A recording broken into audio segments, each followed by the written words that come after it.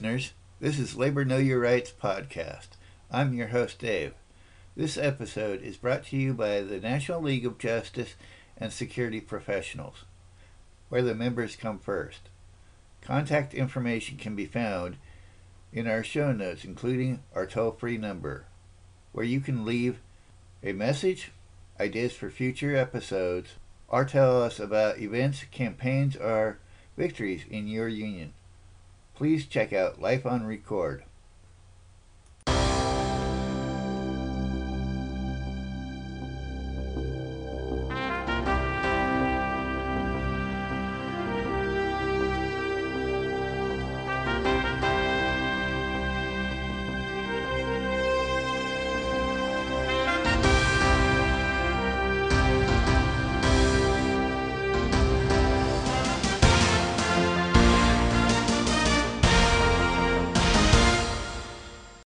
The profit in media came from advertising, which expanded tremendously as companies competed to sell the huge volume of goods they produced.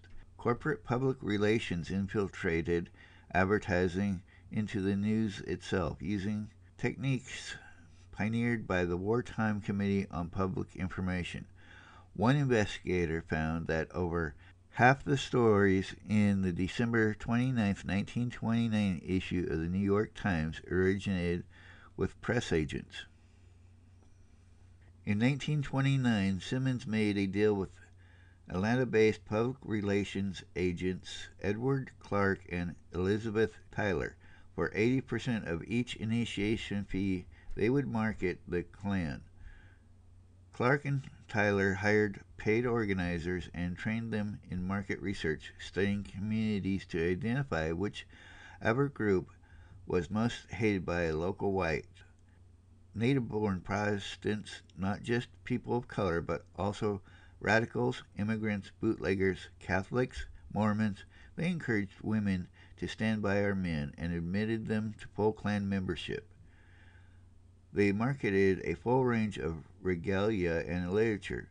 By mid-decade, Klan membership reached about 4 million, with chapters all across the country, and influence in both Democratic and Republican parties. Enriched by shares in the proceeds, the Klan's national and regional leaders then turned on one another in an orgy of lawsuits and allegations of arson, blackmail, kidnapping, and murder. By the end of the decade, membership had fallen to about 40,000. To the extent that operations like the Klan threatened social peace, many businessmen opposed them. Financial considerations could restrain even virulent bigotry. From 1920 to 1926, his Dearborn Independent newspaper, distributed nationally through 4 dealers, ran articles alleging Jewish involvement in monopolies, Bolshevism, wars, foreclosures, political corruption, bootlegging, high rents, and short skirts. In 1925, American Farm Bureau attorney Aaron Shapiro sued the Independent for libel. To avoid paying damages, Ford publicly repudiated his accusations, though his personal opinions did not change, nor did his admiration for Nazi programs diminish. True for some, but not all, 5% of households had accounts with stockbrokers, and 95% did not. About a third of the nation's total personal income went to the richest 5% of the people. The top 10% spent half of the nation's expenditures on health care, education, and recreation. Modern research suggests that half of all U.S. families in the 1920s had to skimp on necessities. In New York City, some 2 million people lived in substandard housing. Half of U.S. households lacked indoor flush toilets. A third lacked electric lights. Workplaces were dangerous. Deaths on the job averaged around 25,000 a year. Work-related injuries 100,000 a year throughout the decade. Average real wages adjusted for inflation rose about 1% annually from 1923 to 1929. Some workers did better, Skilled construction workers in unions did very well. Depending on their trade, their wages rose between 22 and 36% overall. Printers, paper makers, hosiery and knitting mill workers, auto workers all did better than average. Others did worse. Wages for domestic work rose about 2% over the period. For women in manufacturing, wages hardly changed. Though skilled railroad workers made much better wages, unskilled railroad laborers actually made less. Wages also declined in textile, leather, glass, tobacco, and mining. Cotton textile workers did poorly. In the South, wages fell more than 10%, close to 5% in the North. Coal miners did very poorly. Anthracite miners' wages dropped 14% from 1923 to 1929. Bituminous 30%. Agriculture workers' wages fell in the early 1920s and did not recover. They ended the decade at about the level of 1914. While manufacturing output nearly doubled from 1921 to 1929, the industrial workforce in 1929 remained about the size it had been in 1919, close to 8.6 million. Mechanization also affected farm work. Tractor use increased by a factor of 10 during the decade. By 1929, average farm income per capita was little more than a third of non-farm average. Child labor was common in the fields. In upper Midwest beet fields, where harvesting was especially backbreaking, investigators found about half the harvesters under 15 and quite a few as young as 6. Government Indian schools sent students to work in the Colorado and Kansas beet fields for as low as 9 cents per day. Many suburban communities barred home sales to people of color, Jews, and other racial and ethnic minorities, and Klan organizers found many suburban customers. Suburban households were often deep in debt for houses, cars, furniture, appliances. Consumer credit was easy to get and hard to pay off. For the labor movement, the 1920s were an era of defeat, retreat, and division. Total union membership fell from about 3.6 million in 1923 to 3.4 million in 1929. AFL unions had 2,769,000 members in 1929, 1.3 million fewer than in 1920. The losses were not evenly spread. The Railroad Brotherhood and craft unions generally maintained their strength. Building trade unions actually grew. The United Mine Workers, 500,000 strong in 1920, had only 84,000 members in 1929. Before Gumper's death, the AFL experimented with independent political action, endorsing the 1924 Progressive Party presidential candidate, Senator Robert La Follette of Wisconsin. 20 rail unions dropped demands for permanent government control of the railroads in return for union recognition, and joined with railroad executives to draft the Railway Labor Act, passed by Congress in 1926. The act set up a system of compulsory arbitration and presidential intervention that made legal strikes almost impossible. In 1936, Congress extended the act's coverage to airlines. Labor leaders echoed businessmen in their love of capitalism. Some even became capitalists themselves, starting union-owned banks and other business ventures. Some union business was less respectable. By the outbreak of the Great War, labor racketeering was well established in the building trades in San Francisco, Chicago, and New York, where it functioned like any other trust combination. Unions also sometimes hired their own thugs. Dopey Benny Feen enforced union rules on employers in New York's needle trades and sold favors. Raiding a manufacturer cost $150 to $600 depending on size. Removing an individual usually cost $200. Bean's mob could also help inside a union, persuading any troublemakers to retire, in at least one case executing a strikebreaker after a trial. Bean even accepted out-of-town contracts. Profits from Prohibition promoted even more syndication in the crime industry, and gangsters like Al Capone in Chicago and Dutch Schultz in New York City took over some local unions entirely, raided their treasuries, and sold strike insurance to employers. Organizing drives and strikes continued to break out among workers abandoned by organized labor. Black railroad workers employed by the Pullman Company turned away from their ERP and started the Brotherhood of Sleeping Car Porters and Maids in 1925 under the leadership of A. Philip Randolph. Agriculture workers began organizing again in the late 1920s. Mutual benefit societies among Mexican farm workers helped form the Confederación de Uniones de Obreros Mexicanos and La Unión de Trabajadores del Valle Imperial. La Unión led 3,000 cantaloupe harvesters on strike in 1928. The labor movements in Puerto Rico and the Philippines moved into politics and slipped into accommodation and corruption. The sugar industry dominated the island, and the Federación Libre de Trabajadores (FLT) failed again and again to win permanent contracts with the growers.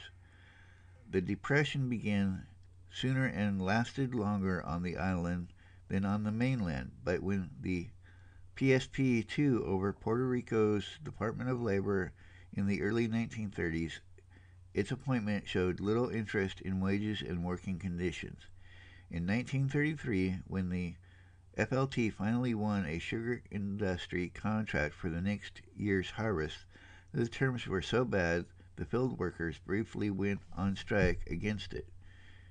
In the Philippines, the alliance of the Congreso Obrero de Filipinas with the government began to take a toll too. When Filipino field workers in Hawaii went on strike in 1924, the COF supported them, but COF founder Hermenegildo Cruz, now director of the Philippine Labor Bureau, conducted his own investigation and reported conditions in Hawaii to be satisfactory. Ethnic divisions retarded workers' solidarity. In Hawaii, the planters discouraged labor organizing by recruiting many nationalities and giving each its own holiday: Chinese New Year, Aubin, the Japanese Festival of Souls, and Rizal Day for Filipinos, marking the Spanish execution of Jose Rizal in 1896.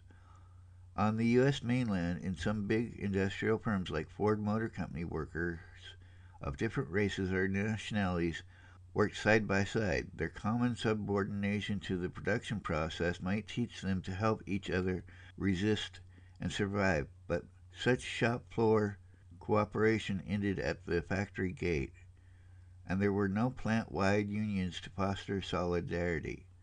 Color lines held firm. Immigrants gathered by nationality and subdivided by religion. U.S. natives descended from northwestern Europe stood aloof from everyone else.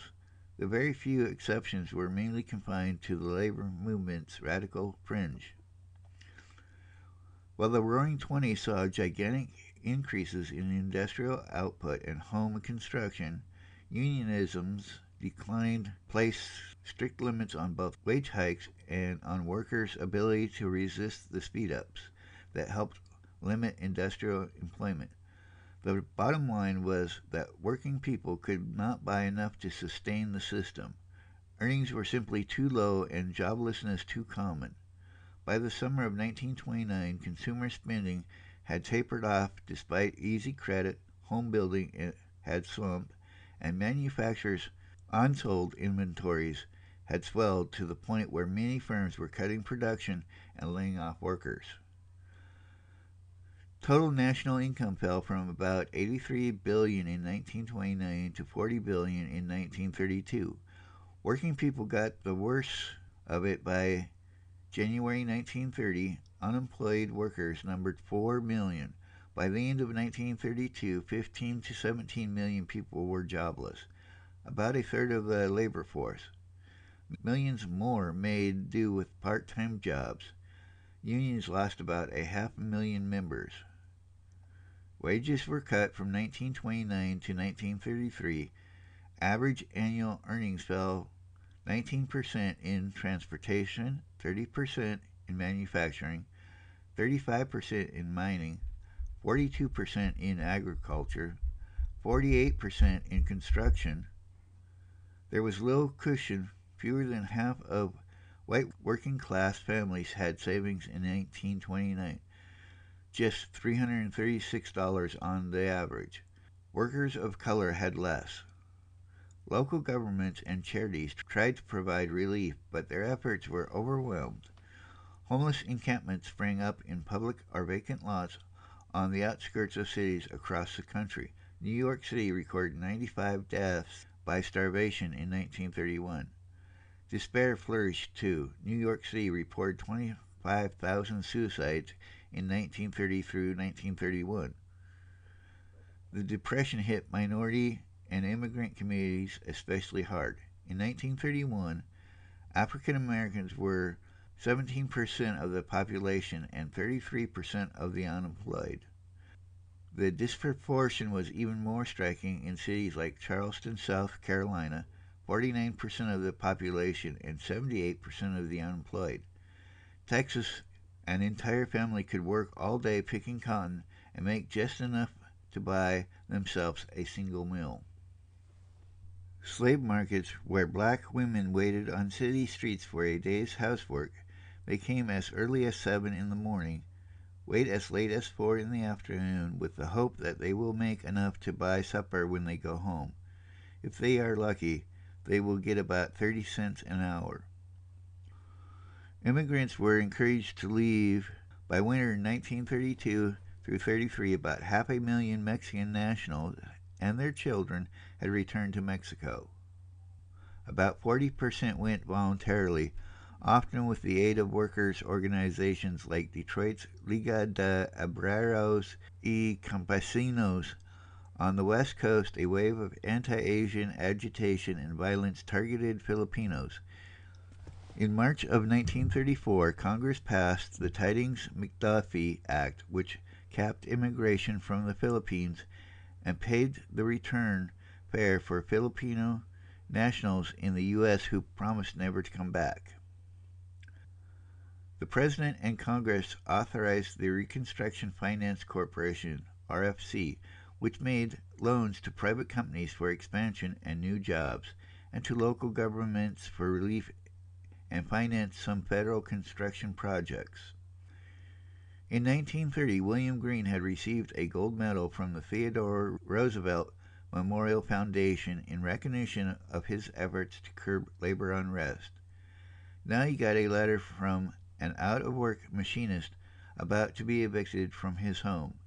The bankers and industrialists who have been running our country have proved their utter inability or indifference to put the country in a better condition. Millions of people agreed. One proposal for relief was government-sponsored unemployment insurance. AFL headquarters denounced the scheme as socialist, but a growing number of national unions and state and local federations backed it, and it was endorsed nearly unanimously at the November 1932 annual convention. But for the most part, labor protests in the early 1930s took place outside the AFL unions, often outside the workplace as well.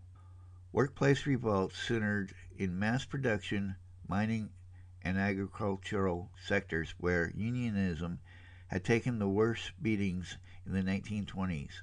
In May 1931, 2,000 non-union workers went on strike at a U.S. rubber factory in Mishawaka, Indiana, to protest wage cuts and speed-ups. In July 1932, non-union workers protesting wage cuts shut down more than 100 hosiery and furniture factories in North Carolina. In Tampa, Florida, Cuban American cigar makers went on strike in 1931 when factory owners ousted the lectors, who read aloud to the workers, probably to speed up the work since the workers hired these readers themselves. In January and February of 1930, 2 strikes hit California's Imperial Valley, one among Mexican and Filipino field hands, the other among white packing and shed workers. TUUL organizers set up an Agricultural Industrial Workers League. After its most active organizers were convicted of criminal syndicalism, TUUL organizers started the Cannery and Agricultural Workers Industrial Union, which survived into 1935 and led 24 strikes, losing only 3. January 1931 saw an uprising of 500 black sharecroppers in England, Arkansas. The following summer, their counterparts in Tallapoosa County, Alabama, launched the Sharecroppers Union, which had about 2,000 members across the state by spring 1933 and 6,000 a year later. The largest protest movement of the early 1930s involved the unemployed. Radical activists organized high-profile demonstrations like the communist-led hunger marches of more than 1 million jobless workers in major cities across the country in 1930. Communists in Konya Workers After Hours Club supported calls for work or bread and unemployment insurance and helped organize the Chinese Unemployed Alliance. CUA led demonstrations against the powerful Consolidated Chinese Benevolent Associations demanding jobs and housing. Socialists built similar groups in Baltimore and Chicago. Unemployed organizing sometimes shaded into workplace organizing. On March 7, 1932, for example, Detroit Unemployed Council joined with TUUL auto workers in a mass protest in front of the Ford Company's River Rouge plant. 3,000 demonstrators demanded that Ford slow down its assembly lines and rehire laid-off workers. The unemployed movement routinely organized across color lines, and its communist-led sectors were especially active in defense of African Americans' rights.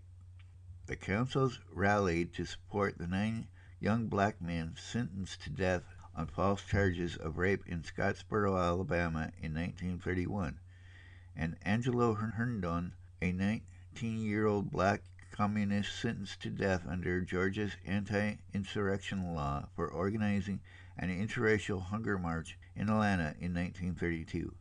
Both struggles were successful.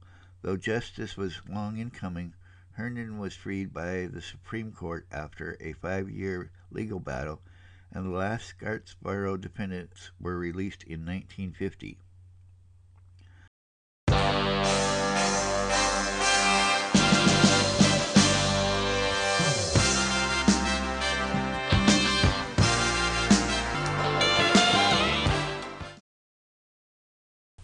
Please share this podcast with your family and friends. If you like our podcast, please rate us on iTunes. It helps others find us.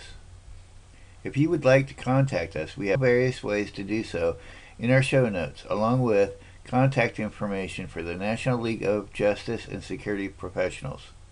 Thank you for listening.